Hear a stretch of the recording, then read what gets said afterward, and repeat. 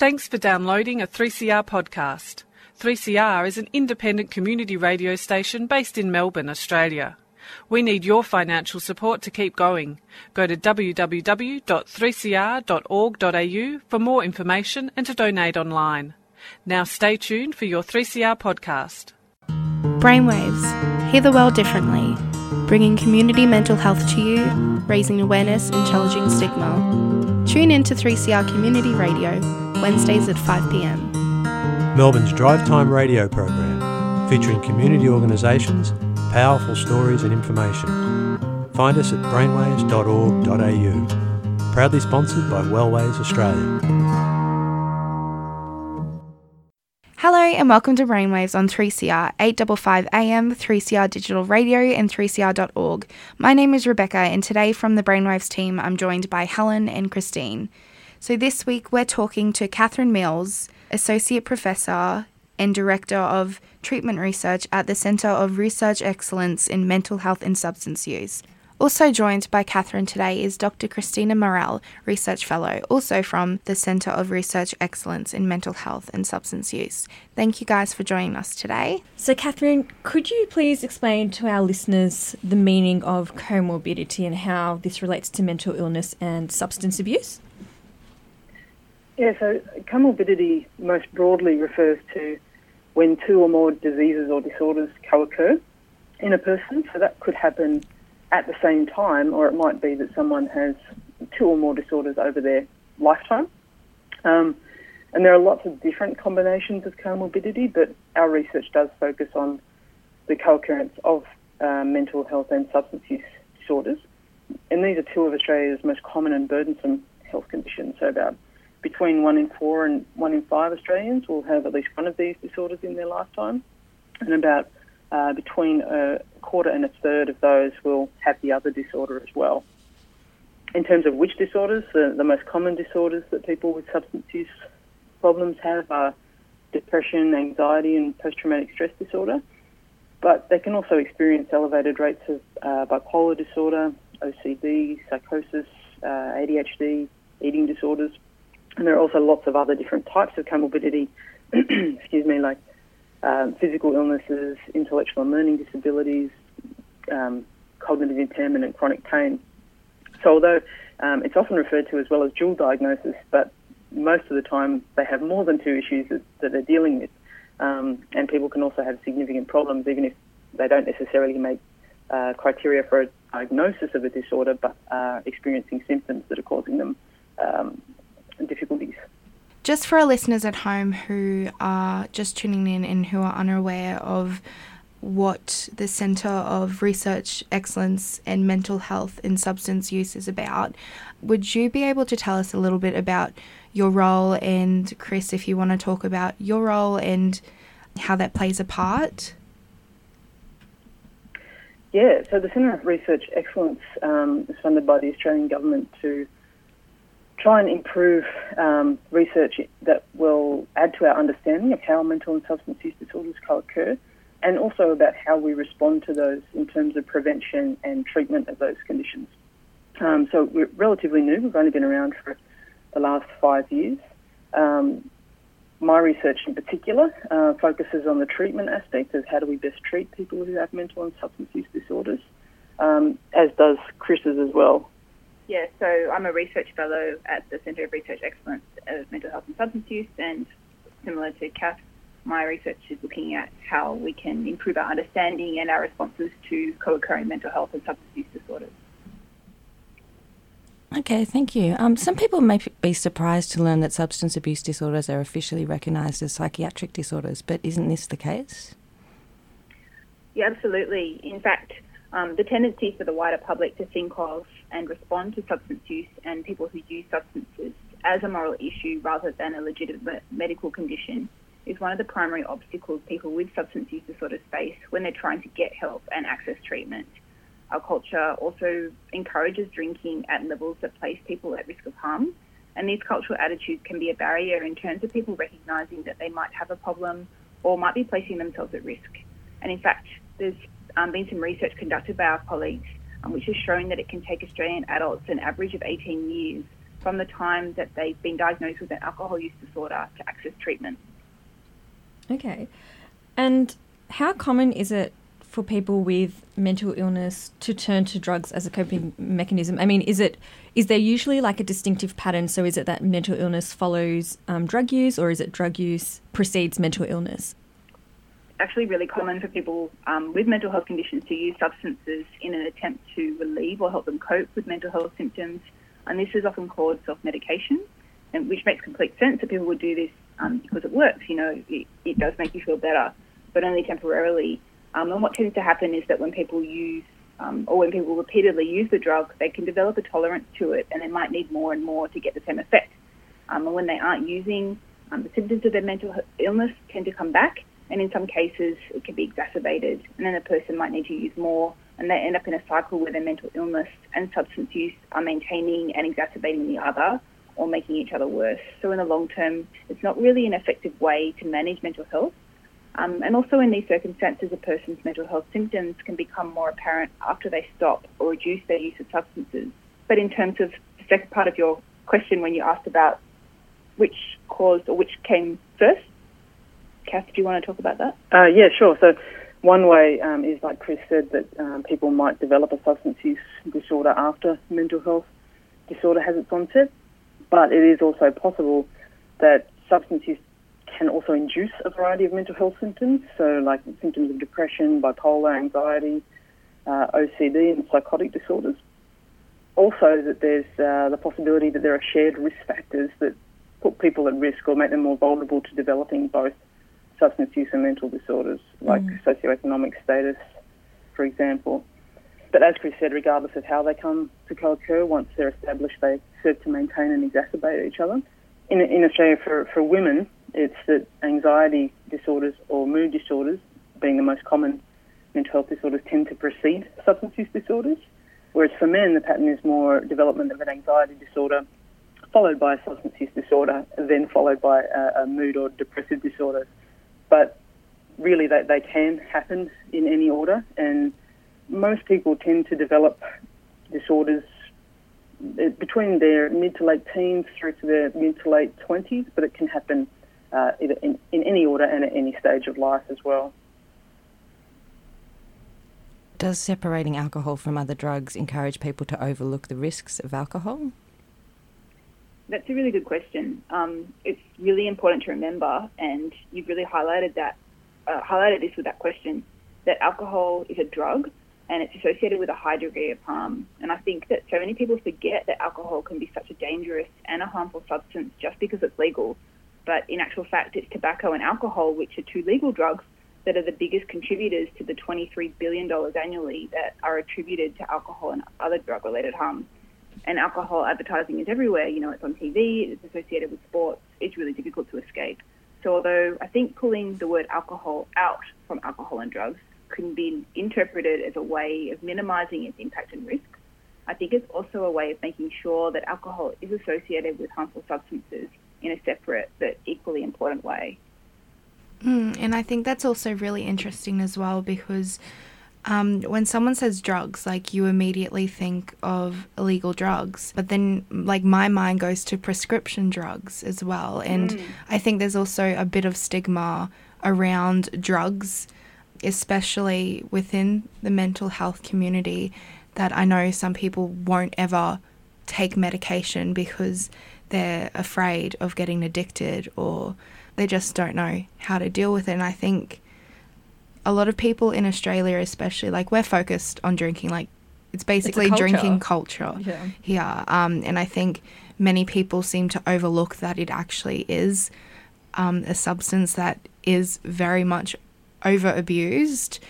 Like, drink driving especially, like, it's such an important issue. And I don't know, I don't think many Australians pay attention to the whole what alcohol can do, especially to your mental health. Like, it can make you angry, it can make you sad. And I think that's also really interesting, just to get, like, your perspective on it as well. Yeah, absolutely. And people do tend to overlook those impacts that alcohol and other drugs can have. And I think you're completely right that people also tend to dismiss pharmaceuticals. that can become drugs of dependence, and obviously we've seen an increase in Australia in, I guess, not so much the misuse, but just that people are starting to develop their problems in related to pharmaceutical opioid use in particular. And that's just something that is prescribed for them. And tolerance is something that will happen with repeated use of any drug, whether it's prescribed to you or not. But I think also what you mentioned there about people with mental health conditions potentially being averse to taking medication, I think you're absolutely right that it is a stigma issue. And especially if they've had a substance use problem in the past, there can be, particularly if they attend substance use services, sometimes there is this philosophy of there should be a complete drug-free lifestyle. But it's kind of throwing the baby out with the bathwater, because drugs have also done a lot of good for us as human beings. And in some cases, people their life can be considerably improved to have a mental health condition if they are taking medications that can help with that. And a lot of medications, if used in the right way, they're not going to necessarily lead to having problems with the drug. Thanks so much for that. So how easy is it in our society for people to slip over the line from casual drinking to more harmful consumption? I mean, do you find that people in the general population have a good awareness of what safe alcohol consumption levels are? No, and I guess part of that is that there isn't really a safe level. But I think it is important to note that the vast majority of Australians don't drink in a manner that places them at risk of harm, but it is very easy to slip over. And I guess we're not just talking about harms in terms of the likelihood of developing a substance use problem, but in terms of placing your physical health at risk and also the possibility of injury. So the Australian guidelines are to have no more than 2 standard drinks per day to reduce the health risk over a person's lifetime, and no more than 4 standard drinks on a single occasion to prevent alcohol-related injuries. But that's very easy to do, because when you think of like a schooner or a pint in Melbourne of beer, is about 2 standard drinks. So you only need 2 of those, or more than 2 of those, and you're drinking more that can cause you harm. And for young people in particular, there is no safe level of drinking. Any use can be harmful to the developing brain, and we know that for every year that we can delay the onset of alcohol use, we can reduce the chances of a person developing a substance use disorder later in life. Is it also a concern that when kids are in high school, I know there's a few of my friends who are underage, they start drinking from a very young age. However, I was always brought up and told not to consume any alcohol until I was over 18. Do you guys find it's prevalent that younger people are drinking more these days than they have in the past? It's interesting you should say that, because I think that's definitely the perception, but the latest figures that came out of the National Drug Strategy Household Survey, which is a national survey, have shown that use is actually decreasing in younger cohorts. Oh, really? Which is really good news, yeah. Yeah, that is so good.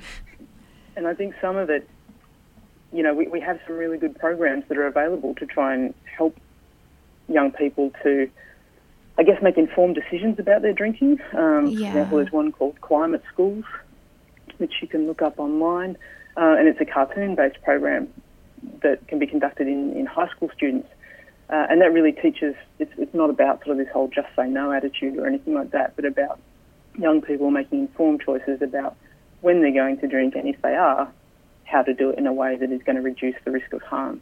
Yeah, that's actually really interesting because when it brings up drinking in young people, I automatically think of schoolies and how everyone at schoolies drinks, and it's quite concerning how it all, I don't know, it seems to me that a lot of young people turn to alcohol to deal with situations because I don't think many people have learned the right ways of coping.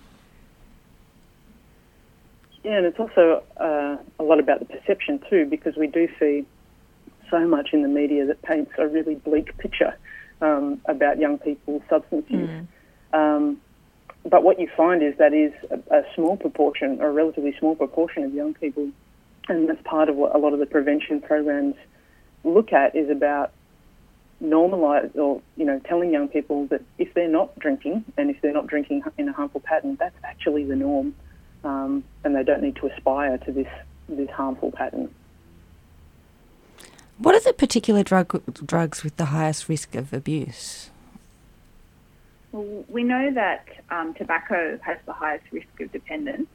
We're also currently looking at the risk of dependence in the Australian general population across a range of different drug classes. And we've found that the drugs with the highest risk of dependence are stimulants, and these include amphetamines, methamphetamines, speed, ice, base, ecstasy and cocaine, and also opioids, and this includes heroin, prescription and non-prescription opioids. And followed by these two are sedatives, alcohol and cannabis. Okay, that's interesting. And I guess you mentioned before that it was tobacco that contributed the most in terms of the financial burden. So in terms of the highest risk of abuse, it would be stimulants, but in terms of financial burden, it would be tobacco? So the highest risk of abuse is with tobacco. Okay. And then opioids and stimulants as well. Okay. But tobacco, because it is far more prevalent, like tobacco and alcohol use are the most prevalent drugs used in Australian society. So it makes sense that they do contribute to the most harms.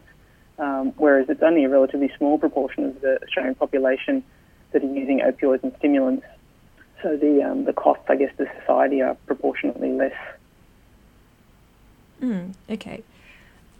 Moving on to, I guess, the next question. Is there a connection between childhood trauma and developing a substance use disorder later on in life? Yeah, not everyone who has experienced a childhood trauma will go on to develop a substance use disorder, but it certainly does place them at increased risk. And childhood trauma has been linked to an increased risk of all mental health disorders across the world.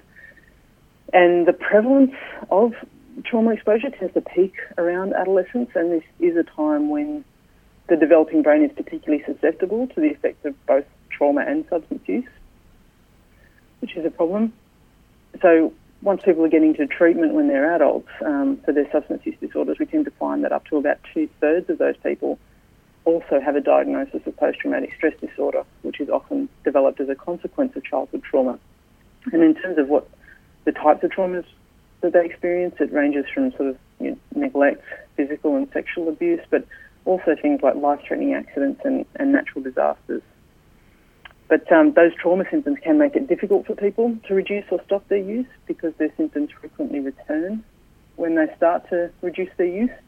But we've conducted some world-first trials looking at how can we best treat people who have both substance use and trauma-related issues. We found that we can address them effectively if we do it in an integrated fashion, so treating both disorders at the same time with the same clinician.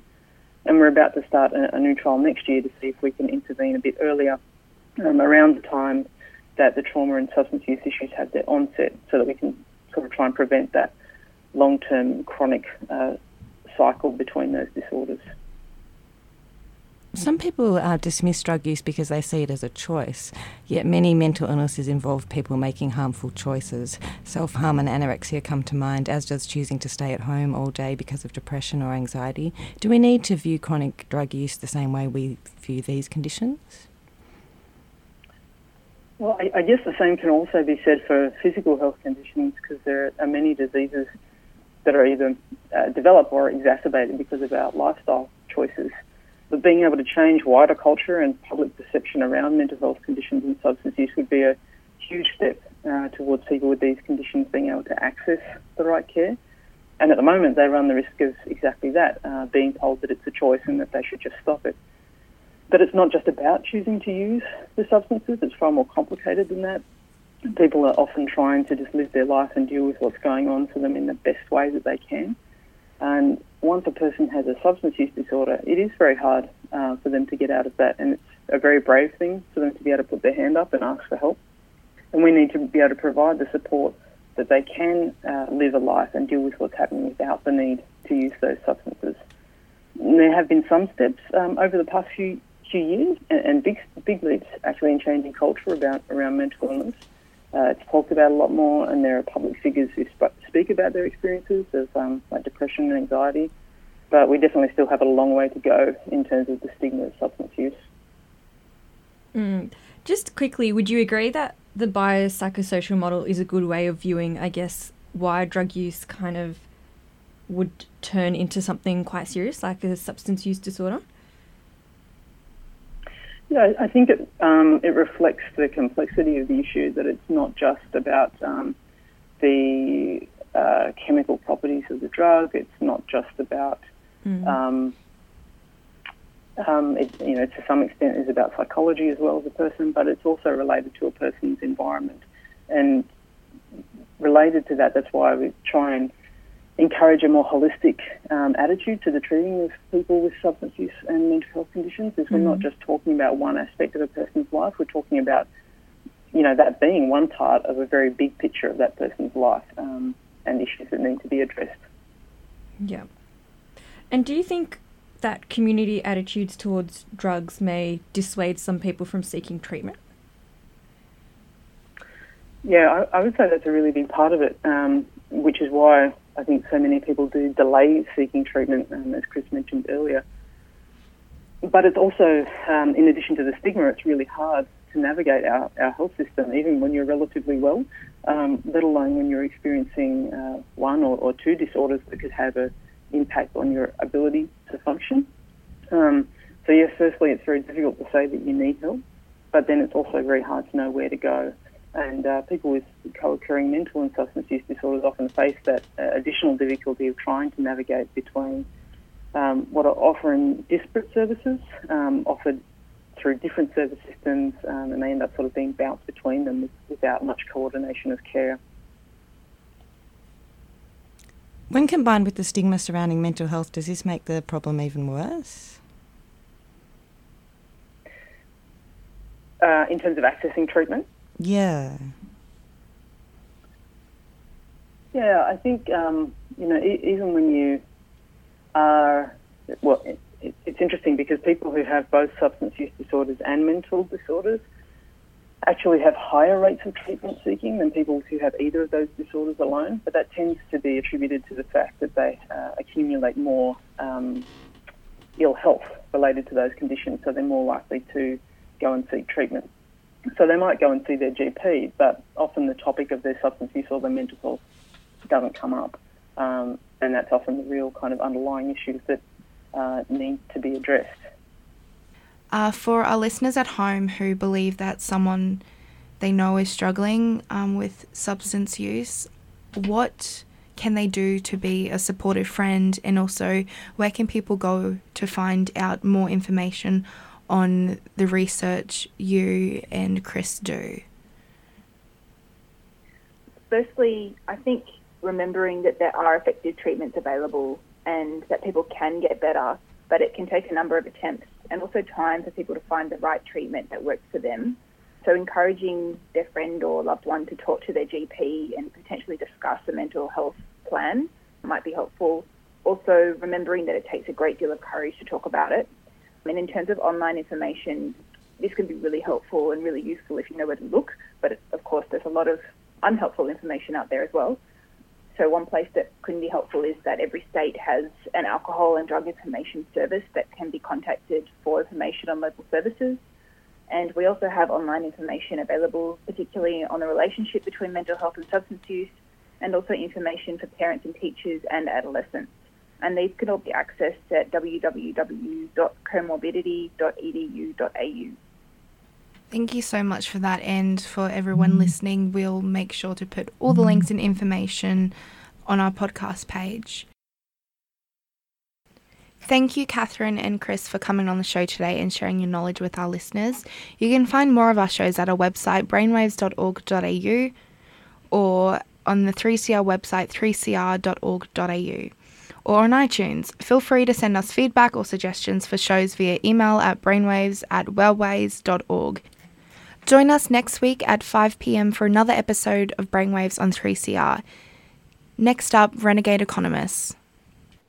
You've been listening to a 3CR podcast produced in the studios of independent community radio station 3CR in Melbourne, Australia. For more information, go to allthews.3cr.org.au.